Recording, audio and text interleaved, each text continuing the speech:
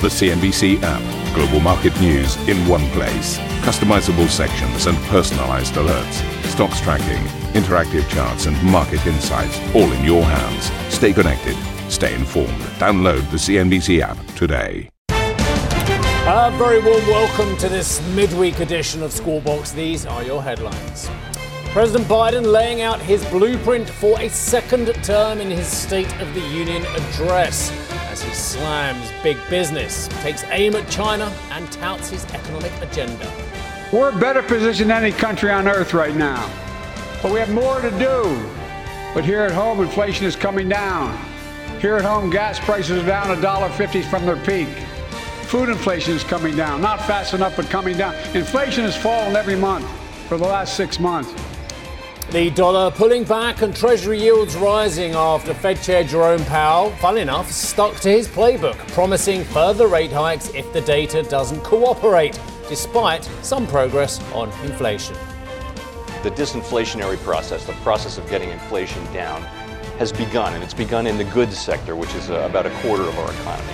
But it has a long way to go. These are the very early stages of disinflation.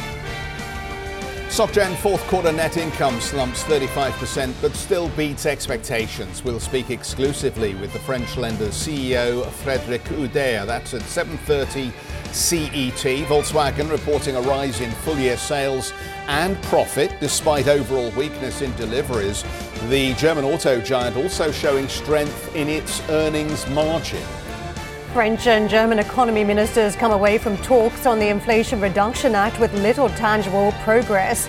Meanwhile, the WTO's Director General tells CNBC she hopes to avoid a clash.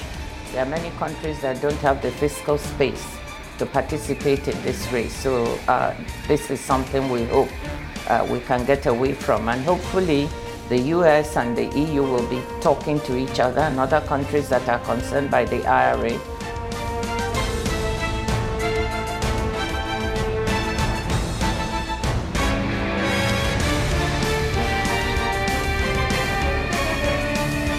So, very good morning, everybody. Let's kick off then with Joe Biden's speech. The US president called on Republicans to help him, quote, finish the job in his first State of the Union address to the newly opposition-controlled House of Representatives. In what was a 73-minute speech, Biden fielded heckling from Republicans as he set out a call for unity amid a spiraling national debt and languishing approval ratings.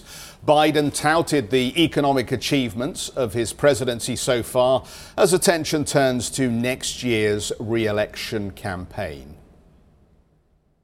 At 3.4%, a 50-year low.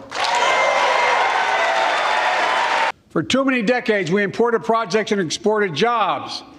Now, thanks to what you've all done, we're exporting American products and creating American jobs. Inflation has been a global problem because the pandemic disrupted our supply chains, and Putin's unfair and brutal war in Ukraine disrupted energy supplies as well as food supplies, blocking all that grain in Ukraine.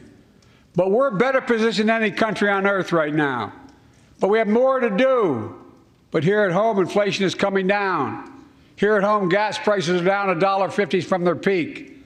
Food inflation is coming down, not fast enough, but coming down. Inflation has fallen every month for the last 6 months. Biden put big oil in the crosshairs after a raft of record earnings figures and proposed raising the tax on corporate buybacks to 4%. Last year, they made $200 billion in the midst of a global energy crisis. I think it's outrageous. Why? They invested too little of that profit to increase domestic production. And when I talk to a couple of them, they say, we're afraid you're going to shut down all the oil wells and all the oil refineries anyway, so why should we invest in them? I said, we're going to need oil for at least another decade. And that's going to exceed. And beyond that, we're going to need it. They use the record profits to buy back their own stock, rewarding the CEOs and shareholders. Corporations ought to do the right thing. That's why I propose we quadruple the tax on corporate stock buybacks and encourage long-term investments. President Biden there. Well, everybody loves a bit of a takeaway, don't they? So we've got 5 of them, 5 key takeaways from Biden's speech on our website.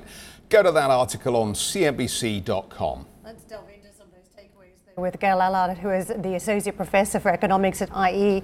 Gail, thank you very much for joining us. It felt as though this was a politically charged address to the nation as Joe Biden set out his agenda. He spoke about unity, economic record, but also taking aim at big oil. What did you think was significant about this speech? Well, it sounded like a man launching his campaign. He kept repeating, "Let's finish the job. We're just getting started." He talked a lot about what he had done, and it was, it was quite impressive as you started thinking about, okay, the job market's the best it's been since 1969. The deficit's down. Inflation's coming under control. Democracy doesn't seem so threatened as it did 2 years ago. And he mentioned a figure I had not heard, that there had been the creation of 800,000 new manufacturing jobs under his administration. But then he kept saying, we've got more to do. And he talked about expanding the Affordable Care Act, not letting it sundown, not giving it an expiration date, capping insulin prices for the whole population and allowing Medicare to negotiate prescription prices, and then of course his billionaire tax and more gun control, banning assault weapons. So it was an agenda for a new presidency, basically, that he was setting out. Difficult are the approval ratings at this point, though, as we count down to the next presidential election? I mean, you think 41% was the level we're at on the Reuters IFPOS opinion poll on the back of the closure on Sunday. The presidency, though, if you look at the level of approval, 65% of Americans saying they believe the country is on the wrong track versus 58% a year ago. Is that a challenge for Biden if he has re-election hopes? Yeah, I was looking at his the net approval ratings, where they take the approval and then they subtract the percent of people that say he's not doing a good job, and he's negative. He's been negative the whole time in net terms, but he's about the same as Trump was at this point in his presidency. He's not. Nobody else was as bad as Biden at this point in the presidency. That doesn't look good. And I've also read that 58% of Democrats and Democrat-leading independents want somebody else. They don't want Biden. He's 80 already. So, if he won again, he would be 86. But it was a good show in Congress. And the Democrats are definitely more united than the Republicans. The Republicans were really, kind of gave their own show with the heckling, and they're clearly divided on a lot of things. So depending on who his opponent is, the polls show that he would win against Trump, but I don't think Trump will probably be the candidate. So, although Americans won't vote against a good economy, Gail, if it continues this way. Gail, let me ask you about the taxation, because there are those who are looking at the increased calls on further taxation on billionaires to tackle the deficit, an increase in taxes on buybacks. I think we've already got 1% that came in from January, but attempts to increase that and to increase the taxation on the economy, or on the business side of the economy at least. Is this an anti-business speech? How should we understand this in terms of how business will feel about Biden and the Democrats? Well, this is why that global minimum corporate tax was so important. Because if you're going to crack down on corporations, you have to make sure they can't go somewhere else. But he was talking mainly about, the billionaire tax would target Americans that, with high incomes. It would force them to pay a minimum tax. And one of the things he said that I think, probably caught a lot of attention was they're paying less tax than, school teacher or firefighter. And the data does show that the very, very high incomes in the U.S. are paying an average of about 8%. So if they paid 20, this would be an increase over where they are. Although I've read that, the expected additional revenues over 10 years would only be about $360 billion. It's not going to wash out all the additional spending that he proposed. And the excise tax on share buybacks, he wants to quadruple it. So it was 1%. He wants to bring it up to 4%.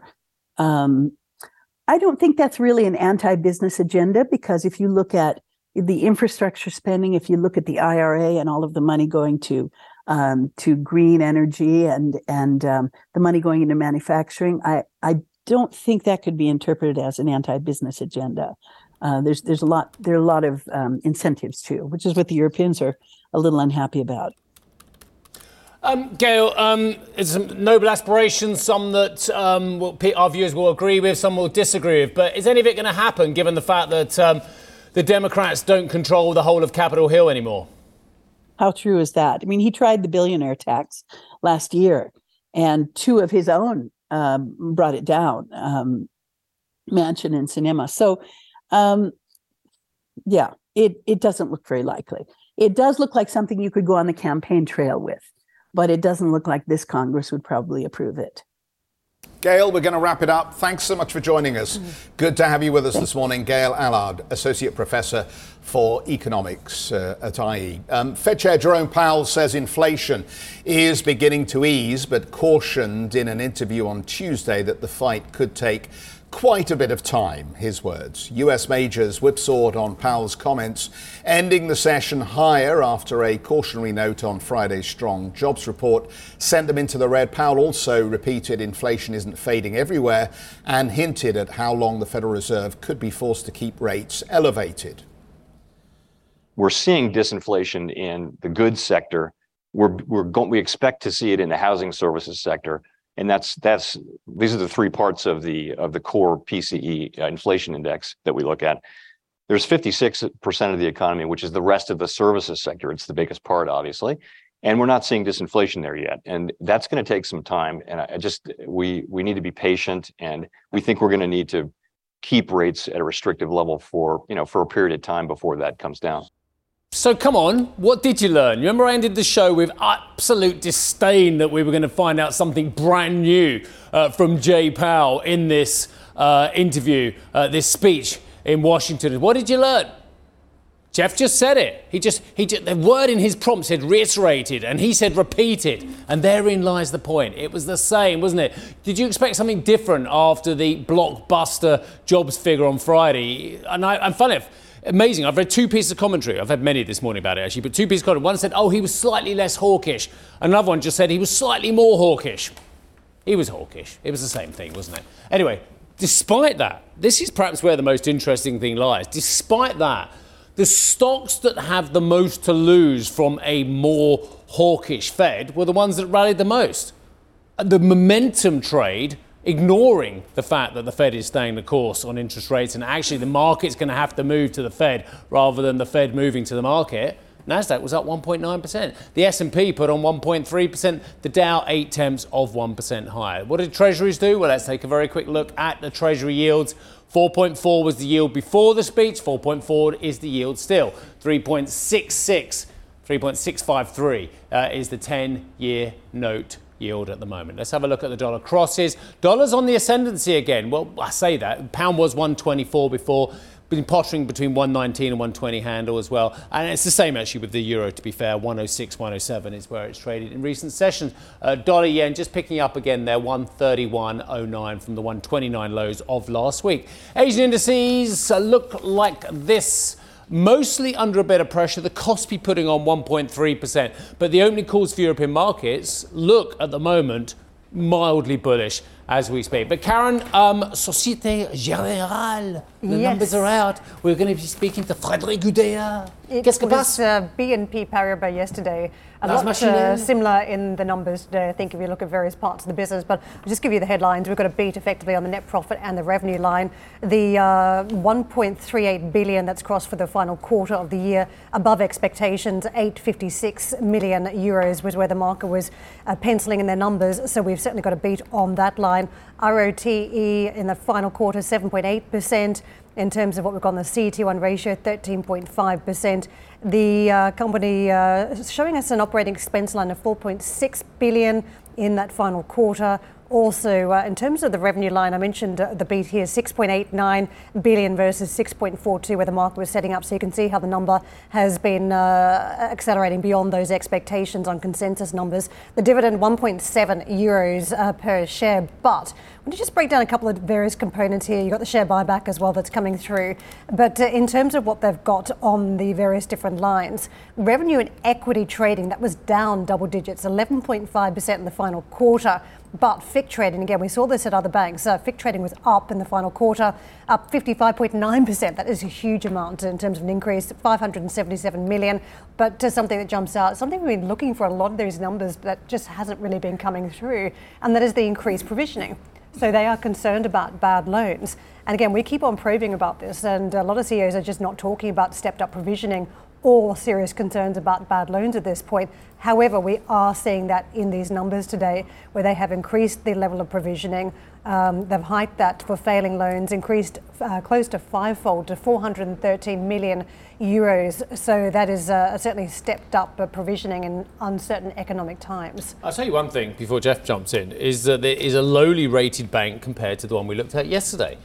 We were speaking to the CFO, Lars Machinel of BNP Paribas, and it trades at 0.63 price to book. This one trades at 0.38, so it's right down there with the problem children of the European banking sector in terms of profitability, in terms of revenue streams, in terms of, maybe as you mentioned there, the need for higher debt provisioning. Oh, very interesting. I mean, SocGen is one of those big banks in Europe that's heavily involved in asset financing, whether you want a mortgage or whether you want a business loan.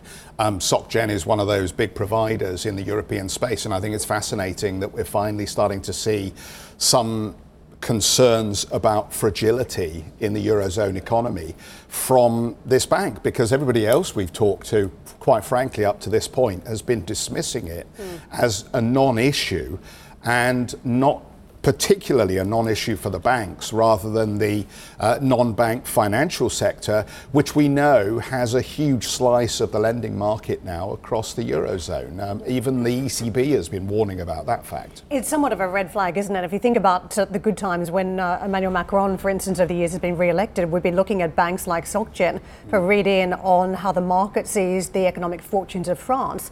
And here we have an economy now that's going into more industrial action because of pension reform. The same old challenges around inflation that the rest of Europe is facing, and of course a weakening in demand with higher interest rates.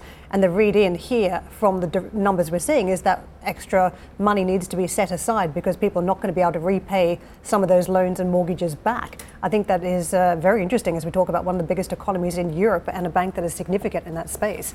But conversation will be coming your way exclusively. We have a chat coming up with SocGen CEO Frédéric Oudéa, 7:30 CET. Still to come on the programme then, Volkswagen sales beat expectations despite troubles in the supply chain.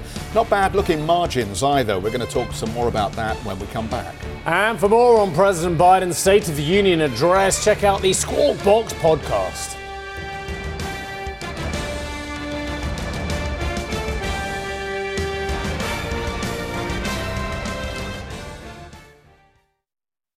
Listen to CNBC's Beyond the Valley, the podcast that explores the biggest tech news from across the globe. Join me, Arjun Karpal. And me, Tom Chitty, every week as we bring you insights into the top stories, unpack the latest trends, and find out where the industry is headed. Now available on Spotify, Apple Music, and Google Podcasts.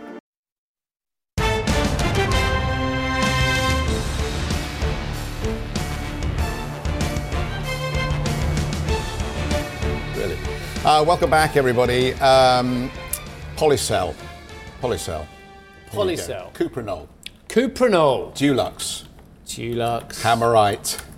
That's one of my favourites. Used all of the above and many others. These are all products made by AkzoNobel, the Dutch chemicals company. So AkzoNobel this morning reported fourth quarter operating income fell on lower volumes, higher costs. Let me give you the read here. Basically, higher raw materials prices, freight costs and inflation impacted operating expenses. Revenues higher. The group posted an operating income for the quarter of 103 million euros compared with 205 million a year earlier. The group giving us a quarterly revenue number of 2.61 billion from 2.4 billion. reflecting pricing rising 11% despite volumes falling 9%. The revenue consensus was 2.55 billion, so they've beaten on that line here. The board declaring a final dividend of €1.54, basically flat on the fourth quarter of 2021. It's a very interesting proxy on the housing market, on the global economy, and on the state of the specialty chemicals market. We will catch up with the CEO, Gregor Poux-Guillaume. That interview coming up at 8:10 Central European time. Do you know the funniest thing about that is? You still called them a chemicals company. Well, it is a chemicals business, isn't it? Well, it Since is. when is paint not chemicals? Paint, speciality, rust preventative, Hammerite paint. I agree. Polycell, But they it's a make paint fillers. I know, but you're just going back to it's almost as if nothing's happened in the last 15 years, as if you're still in the ICI halcyon days. I know. For those of us with very long memories. Very long memories. ICI, one of the great titans of British industry. AkzoNobel, and I think the CEO at the time was Hans Wiers, who we were speaking to, who is also a sometime politician he's a grandee of the boardroom in the Netherlands. Yes. He was the one who took over the paints business of ICI in 2008 and then had to justify it for the next 5 years to the shareholders who didn't like the price. Yes. And it was a chemicals company. It is a chemicals company. If you think about what goes into paint these days, I know all the it's technology, a chemicals company, innovation on water shielding and wind shielding, it's chemicals. Marine coatings. I'll go through their business options then. Here we go. Decorative paints, paint. Automotive special coatings, paint. Industrial coatings, paint. Marine protective and yacht coatings, paint. Powder coatings, paint. But that's very simplified for what it does. I mean, if you think about it, when it sits in the paint category, it is one of the most sophisticated paints for weatherproofing. So, I mean, that is chemicals, right? And Polycell is a filler, basically, before you paint. so I mean, it's in there. But the point is, it's finishing products too, right? This has been a merry-go-round story, hasn't it? These brands are strong brands, but they change hands on a regular basis, it seems. Have done historically. And it's a little bit like what we've seen around the consumer goods companies like Unilever and Reckitt and food companies, but sort of consumer products, all those kind of things. And they're a strong brand names, and they change hands on a regular basis. I think the argument we always got into around these businesses was: is it more profitable to be in specialty chemicals, or is it more profitable to be in bulk chemicals? Because bulk chemicals for a long time, and that was the split, were the leader, and that's why a lot of these businesses got hived off, because speciality, well, 1 week you want Crown, the next week you want Dulux, the next week you want something a little posher. I was going to say someone around this desk was a Farrow and Ball. Exactly. Yeah, but let's not get into the brand. I've got one word to say to you, Jeffrey. Certain paints require more usage, which makes it not very cost effective. Right. Which is where Dulux had a seat at the table, because it's actually very effective. John Harvey Jones. That's not one word, by the way. Brilliant. He was amazing. Used to love one of those real kind of Thatcherite industrialists. That was a time when people in this country actually wanted to be interested in business. When he had a programme that looked at specific businesses and talked about them. What's happened now? I don't know, but this is like watching paint dry. So shall we move on? Cheers. Market sales and earnings rose last year despite snarls in the supply chain. The earnings margin of 8.1% was towards the top of its forecast, while sales of €279 billion beat the €250 billion reported a year earlier. Net cash flow came in well below target. Aneta has more for us. Aneta, the headline here is that excess inventory was a big negative, but it was unfinished inventory that they were holding on to. Yes, exactly. I think the numbers are actually a very mixed bag, but it looks like that the market is actually really concentrating on that net cash flow position, because that came really substantially below their target. It's actually the first quarter as well for the new CEO, Oliver Blume, to showcase the numbers for the company. And it's the first time that he ever misses a important financial target. Just back in January, he reiterated that the cash flow position is a very important number for our key metric for Volkswagen, because essentially it shows that the company actually can earn money with selling cars. So that showcases that this last year was very difficult. They are citing two big reasons. Of course, problems with the supply of important primary products, but also logistical chains which are not working not working properly, and that led to lower sales, substantially lower sales last year. They sold 6% less cars last year than the year before, and that is reflected in those numbers now we're having in the net cash flow position. Of course, one of the big problematic areas is China. And Oliver Blume just recently went to China to visit the country because clearly they do have a major problem here, whereas the market is about to grow again, at least according to analysts. It remains to be seen whether Volkswagen can actually participate because the competition, especially when it comes to electrified vehicles, is very big. Tesla and also Chinese competitors are way ahead of Volkswagen. So let me also look at profitability, because profitability coming in at 8.1 returns on sales is actually quite good number, and also kind of meeting analyst expectation. It's ahead of Toyota's, which is, of course, the closest competitor when it comes to the mass market for Volkswagen. Pretty rules, right? Lovely. Annette, lovely to see you. Thank you very much indeed for that update. Thank you for listening to Squawk Box Europe Express. For more market-moving news, you can head to cnbc.com. Or join us again on the show with Jeff Cutmore, Steve Sedgwick and Karen Cho, weekdays on CNBC.